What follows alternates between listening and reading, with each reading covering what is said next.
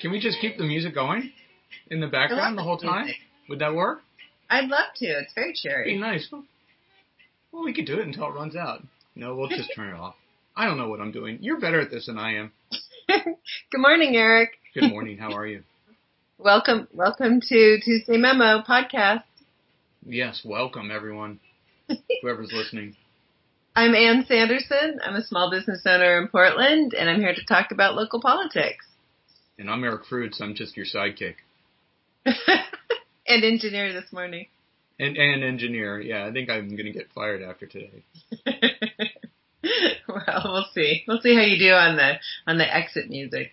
Oh, okay. Yeah. Oh, that's right. I have to do that too, don't I?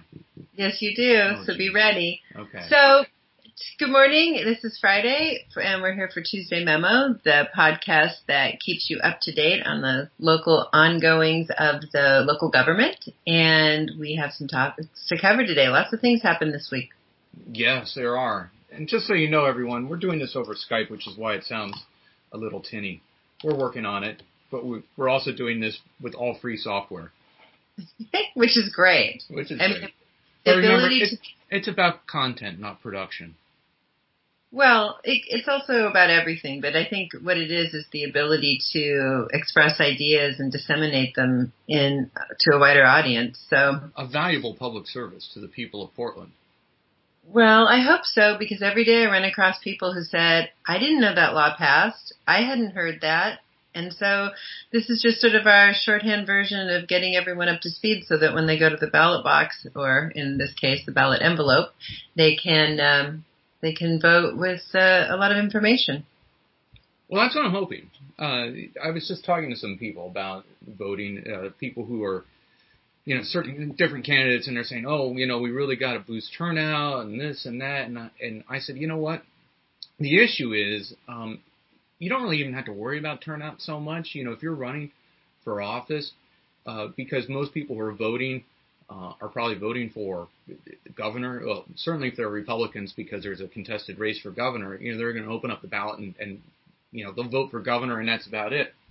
And leave everything else blank. And I said, so the trick as a candidate, if you're running for something else, like commissioner or whatever, you don't have to get people to open up their ballots and check it off. You just need to convince the people who already have their ballots open and are ready to send them in to actually fill out some more boxes. It's a lot easier than you think it is to try to get people to vote for your office. Well, yeah, voting for down ballot items and people, it's very difficult though to sort yourself out when there are so many places that people get their news today. And how do you get their attention? And then how do you prove that you're not a sort of a third, I don't want to say anything mean, but it's hard to sort out the really, candidates who have the chance to win.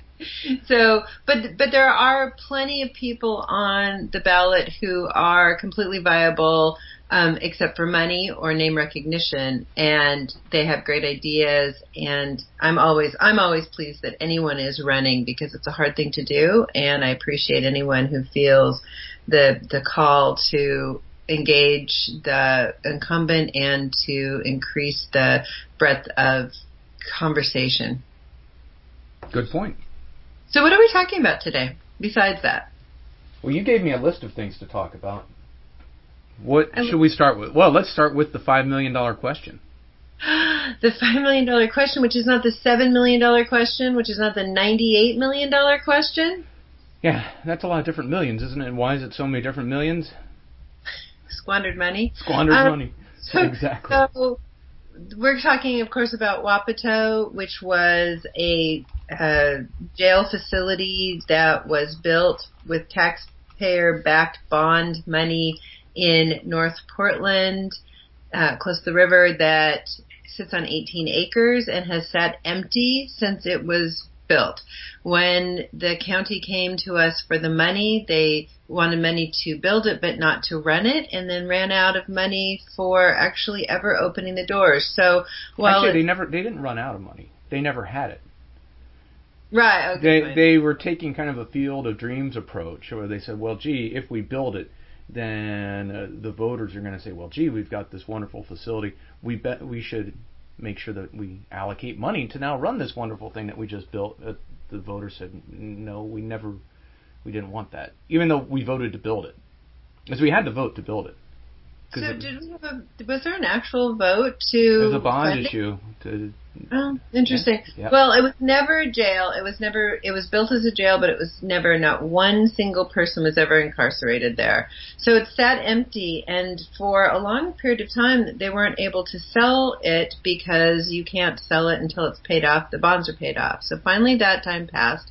And there has been some controversy about how it should be disposed of, whether it should actually be sold or whether it should be turned into a homeless shelter, which is a very popular idea, but popular with everyone except the county commission, which has the final say.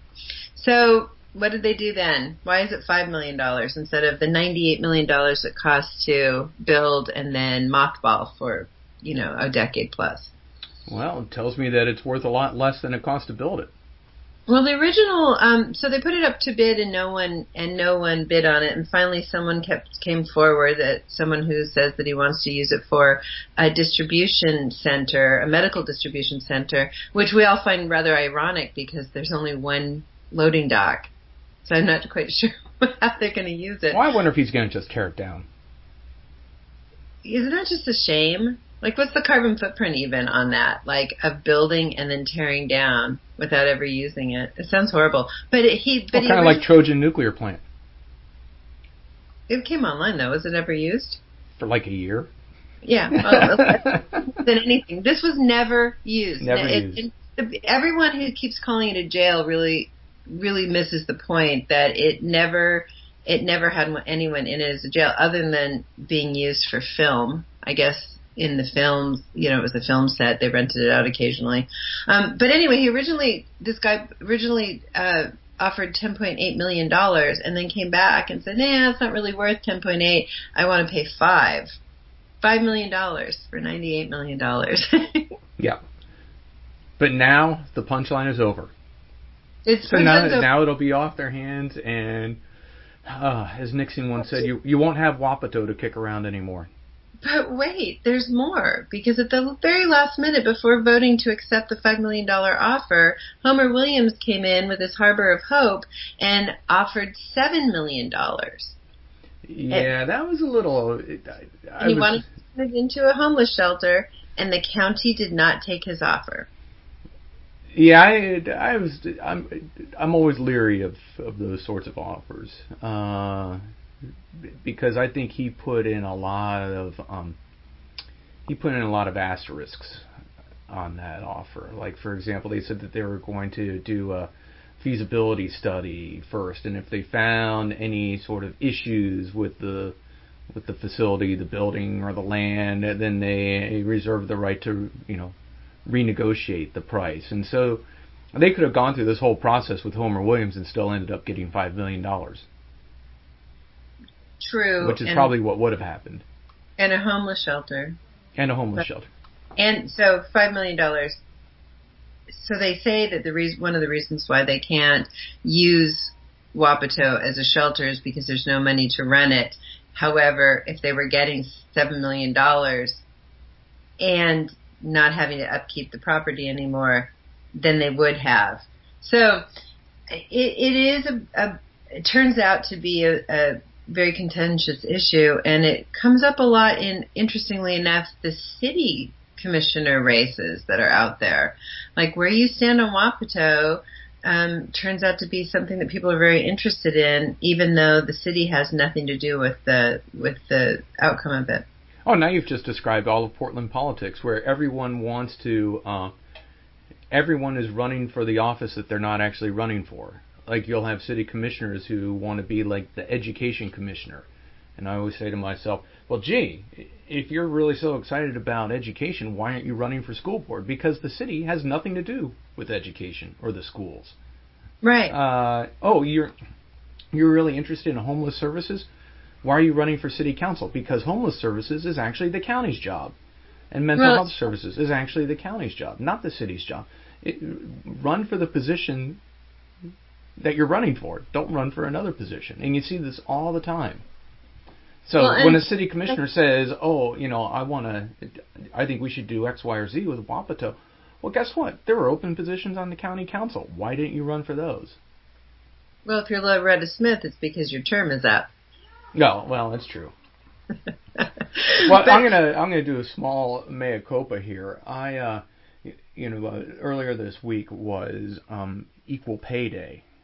Yes. And Mayor Ted Wheeler sent out a bunch of really weird tweets to the point where some people were actually asking if he was okay. They thought he might have been drunk or had a stroke or something. And it turns out that his tweets only had like 60 or 70% of the words that were supposed to be in there.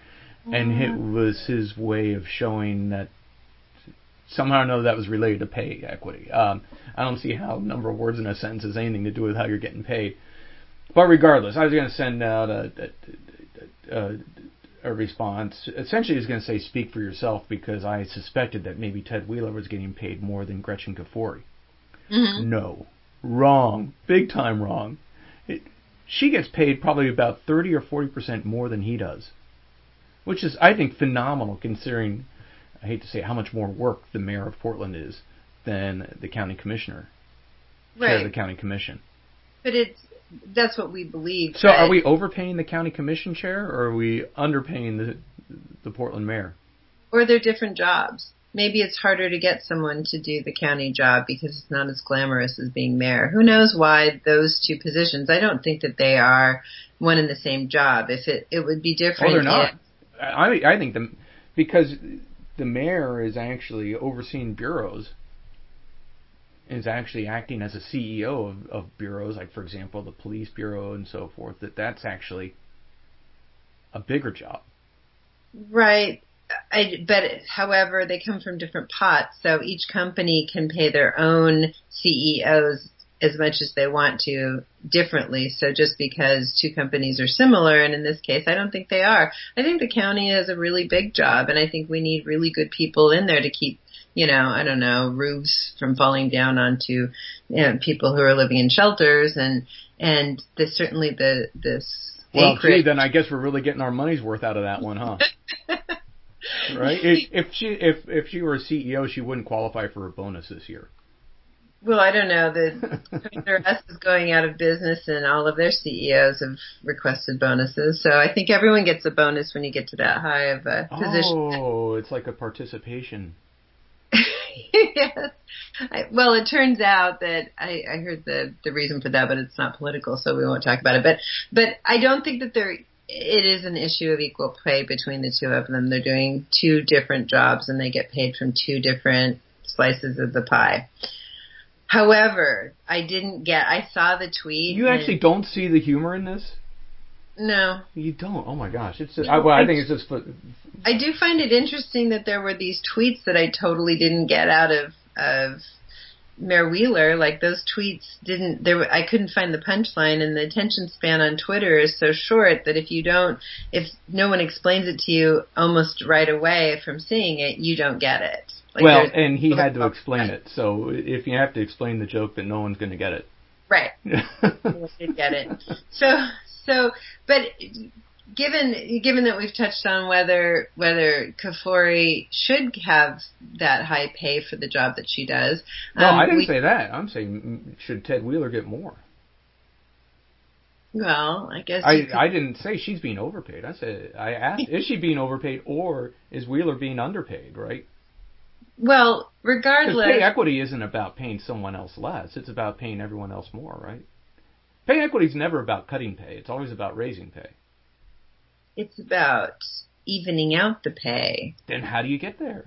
Well, you get right. The easiest way to solve the income inequality problem is to make rich people poorer. Okay, I can see where that's going to go. Can we just say one more note about Kafori before we leave it? Sure. Last week on our podcast, we were even unsure that she was on the ballot this primary, and she is. The reason why we didn't know is that she doesn't have any real contender for the race. No, the reason we didn't know is because we were totally unprepared. I was covering. You don't have to tell everyone that. I did research today, actually, and I researched who's running against Deborah Kafori. There are 3 people running against her, and they are small, not very well-known candidates, and even their online presence is, when you're going to do some research on who they are, it's hard to find information even coming out of their campaigns. So it's not surprising that we didn't really understand who was running against her. Well, then I'm going to give them a shout-out. Okay. And this is in the order that they are in the voters' pamphlet. Okay. So the first one is Wes Soderback. S-O-D-E-R back. Like, I want my soda back. He is someone who works for owns a tech company, somehow provides something to Intel. He is a system integrator / VAR. Mm-hmm. Whatever that means, that's what he does. It's techie. He's a techie. And then? There's not much else to say about him. Okay, so what else we got? And then we got letter D, Bora, B-O-R-A, Harris. And she is the president of, get this, the D. Harris Leadership Institute. So I did a little research on her because I thought her name sounded familiar. She actually ran for mayor in 2016. Oh, okay. So I had met her a couple of times. I also saw a little snippet of, she was on Bruce Broussard's show, and I saw her on that. So she has some things to say about the race, and it's interesting to see her name on the ballot again.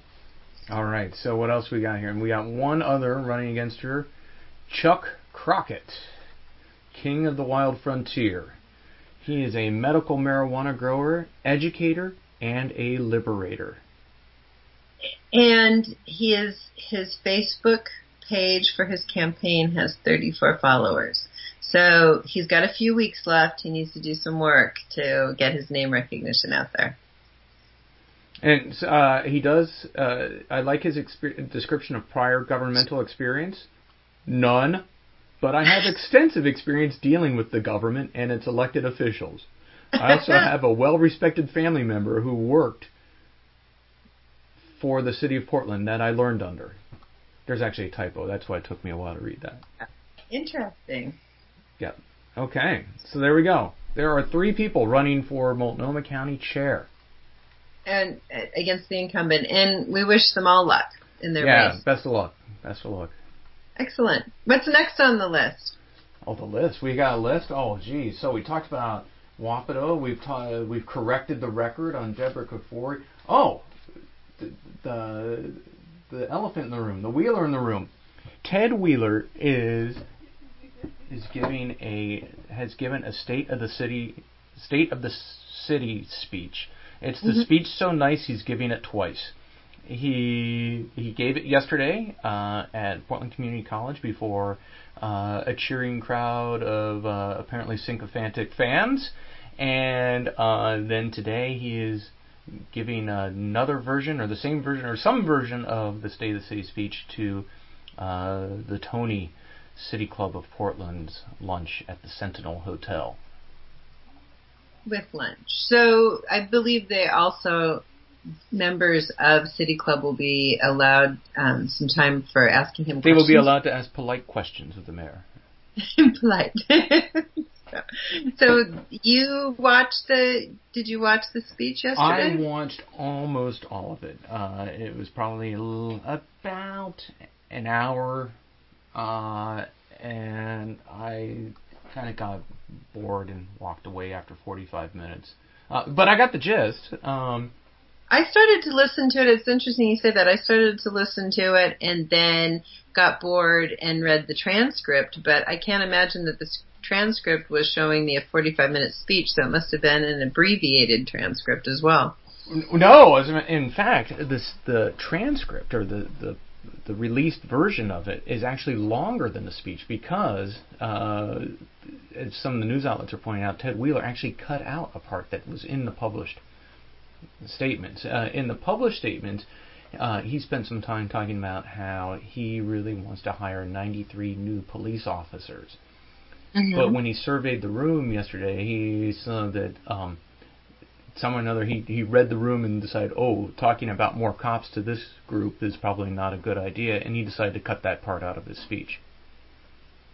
So What? it was left out of his spoken comments, did not mention hiring more police. He just simply said we need more resources, but he actually had mentioned in his written comments that he wanted to hire 93 more police.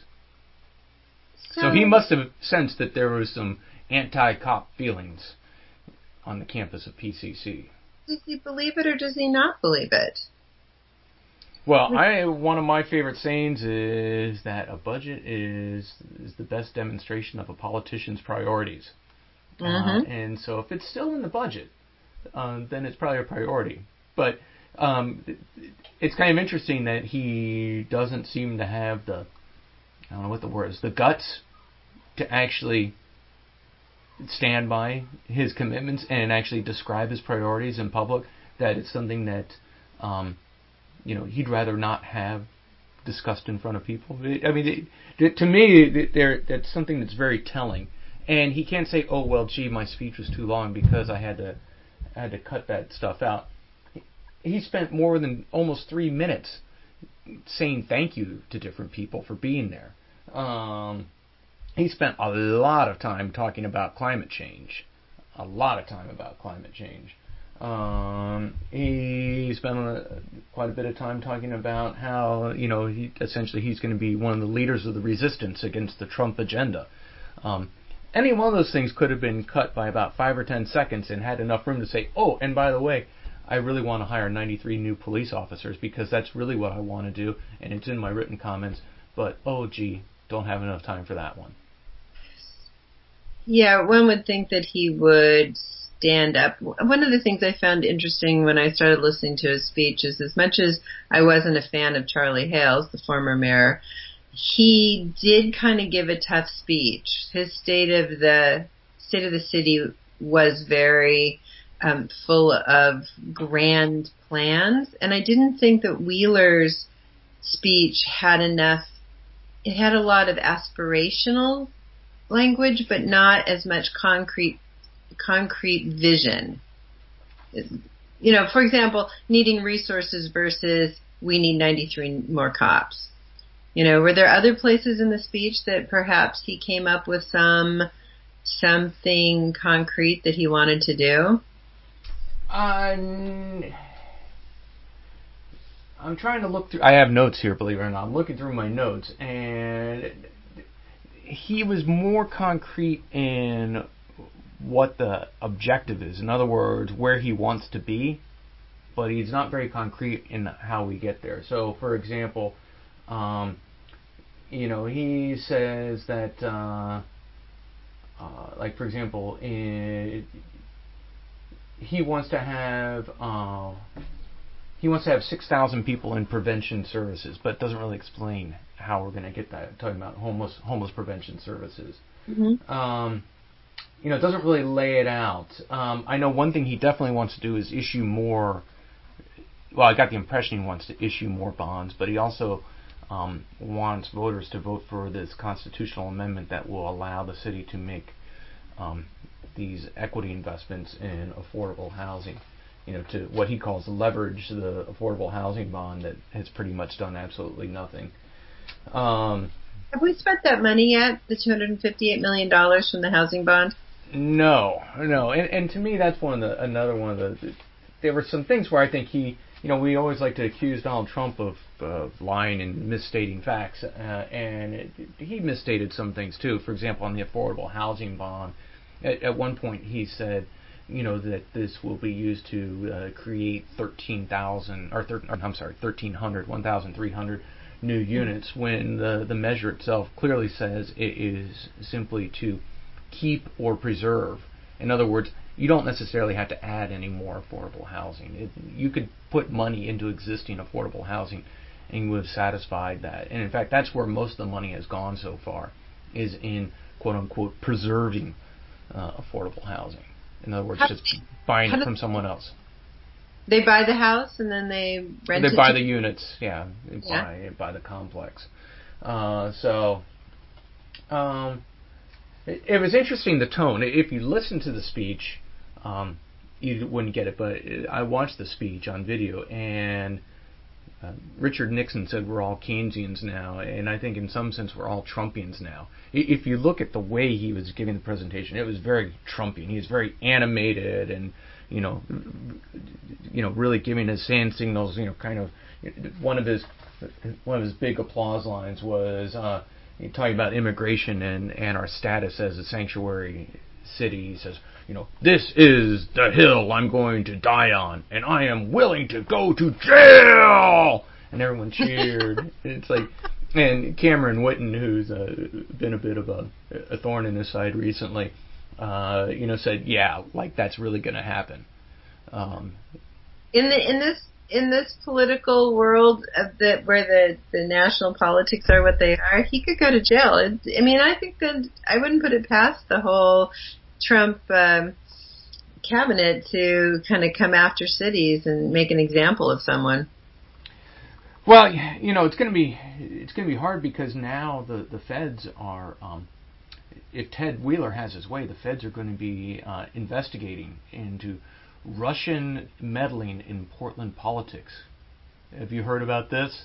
I have. Someone sent me a copy of it so that I read it, and it said that 38% of his followers on Facebook were perhaps not really followers, that they might be foreign accounts. And they're posting comments. The Russians have finally found Portland. How do they know that, I wonder? I don't know. I just imagine him opening up his desk drawer and pulling out this big roll of tinfoil and putting it on his head. It's like, well, gee, no one seems to like me anymore. Could it be my policies or my ineffectiveness as mayor? No. There's only one explanation. There's only one explanation for anything, anywhere, everywhere now. Russia. It has to be Russia. But all the kids who work in his office, because he pretty much only has kids working in his office, are like, yeah, Dad, I think it is the Russians. It has to be the Russians. There's no other explanation because you're such a great leader. Only the Russians would be trying to get you to fail as a great leader. Eric, we're going to have you writing like the City of Portland comic book because all we need is a Biff Pow and we're all there. No, what I imagine is, remember that Alan Arkin movie, The Russians Are Coming, The Russians Are Coming? I imagine Wheeler and his staff running through town, looking for the submarine on the Willamette with the giant Soviet periscope popping up. So you're not a big Wheeler fan, are you? I was. I voted for him. He's just very disappointing. It's disappointing to see wasted talent, and that's what we have. He came in as pitching himself as a problem solver. As kind of a technocratic, boring, green eye shade problem solver. And, he may not be the most exciting mayor, but, the trains are going to run on time and the city's going to work. And, it worked for the first week or two. When we had the riots, in early January, he really took control and made sure that those didn't get out of hand. Then you had people starting to protest at his house. And I think as soon as that happened, he got snake bit. And he decided that he did not want to do anything that would inflame anyone to the left of center. And I'm not sure that that's entirely the rationale, because one of the things that I realize is that we're living this bubble, and he lives in a bubble where he gets this feedback loop from these young, enthusiastic, idealistic advisors, and he gets a feedback loop from the people who are his base, who support him, and the people who are the most vocal and active in this town are the furthest, most progressive left. And so I think he listens to that and gets, oh, I'm doing it right if they're approving of me. And it's easy when he's got an extremely difficult job, and in some ways, maybe the technocrat can't manage the city as well as he thought they could because of how huge the job is and how few resources. Like, if his answer is we need 93 more cops, but nobody will give him the resources and the council won't support him on that, then how does he do his job? Right, so he might find that our form of government is very difficult, and he lives in this bubble where he's getting affirmation from people who don't want him to have the cops. Yeah, I don't know how much I buy that argument, because he's smart. And he's smart in the sense that he was county chair. And so he knows how local government works in Oregon. He knows how impacted budgets are. He was the treasurer of the gosh darn state of Oregon. He knows, all the bond issues run in some way or another through the treasurer's office, even just for oversight issues. He knows all these things, so he can't act like he's surprised that all of a sudden the resources to do all the things he wanted to do aren't there, because they never were there. I think his problem is that he doesn't really have a guiding light. He doesn't have a vision of where he wants the city to go, and he gets pushed around. He's got the bicyclists on the one hand telling him to do this. He's got the environmentalists telling him to do something else. He's got the hands up, don't shoot people telling him to do something different. And because he doesn't have that guiding light, the last person who's in his office is the person who gets his ear. Well, I think you just described the bubble that I was laying out there. I think that it is a bubble that he hears, sort of reinforces some ideas, but I also believe that when you are mayor, there are so many other forces that don't allow you to, like, a great idea implemented imperfectly is not a great idea. So if he doesn't have the ability to, kind of shore up the police force, and I think that I agree that he needs additional police, because cops that are working double shifts that don't have good training make mistakes.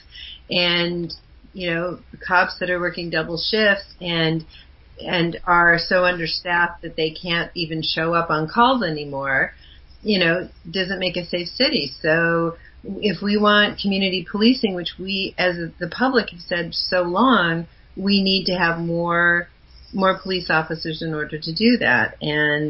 But if he can't get the resources, it's hard to make, the community policing work, which is very difficult to then kind of monitor and help the homeless situation, which can be quite destructive sometimes, in the sense that they don't have good contacts with the police because they're always in an emergency and not in a community sense. So. Yeah. I'm defending him. I see that he has a lot of issues, and I wish he had some more advisors who had more of a breadth of different ideas to present to him. I think that would be good for him. Yeah. Well, just that you were talking about budget priorities, I was looking at one of my favorite issues, which is the Portland streetcar. And when did we start this street? When did we start this street fee stuff? Was it around 2014, 2013? I believe it was 2014. And for some background, for those of you who don't know us, Eric and I met when we were fighting Charlie Hales, and mayor at the time, and Commissioner Steve Novik's crazy idea of raising money by taxing everybody. Yeah, but it wasn't, the taxing itself wasn't so bad as the idea of how it was going to be done. It was in a bizarre way that just kept getting more and more bizarre. Yeah. Well, the reason why I was asking is because since 2013, the amount of money that the city is spending on streetcar operations has almost doubled over the course of 5 years. Wow. And I remember it was an outrage. This in 2013 it was $7.9 million. I remember it was an outrage then. Oh my gosh, we're spending $7.9 million to subsidize the streetcar. Well, now it's up to 14. Is that including the new cars that they're buying? No. Because they're buying another two cars or something. No. So we're spending $14 million a year. A year. A year. And how many riders per year? I don't know. They always lie about the ridership. There's a whole city auditor report on that. Right. So you can't really trust their ridership numbers. But that seems like a phenomenal amount of money for a relatively limited transportation solution.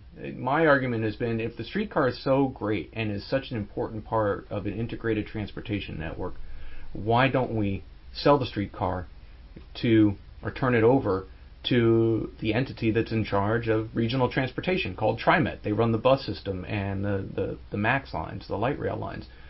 My suspicion is that the streetcar is such a stinker that even TriMet doesn't want it. I would believe that. It totally makes sense that TriMet should be, because it could be part of their transportation network of public transportation, and it's not. It's completely off on its own. Its funding is on its own, and the decisions about laying the track are belonging to the city. Yeah, bizarre stuff, huh?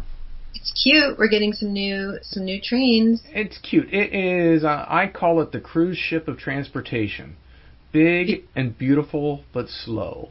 Right? Because the point of a cruise ship isn't necessarily to go fast and get you from place to place. In fact, the point of a cruise ship is really not to get you anywhere. You know, maybe the streetcar would be more successful if there was an all-you-could-eat buffet. All-you-can-eat buffet? Well, there's certainly a lot of people who have been to the all-you-can-drink bar who ride it. Shuffleboard. Shuffleboard. Really, the streetcar. Yeah. Ride and shuffleboard. Well, I'm starting to get a sense that maybe we are losing our audience here, because we're over time. Now we're degenerating. As soon as I start talking about streetcars, you know that we've run out of things to talk about. Right. We'll have to figure out whether we're gonna start with the fun stuff first next time. I guess so. So there we go. Nice show. See you next week, guys. Bye.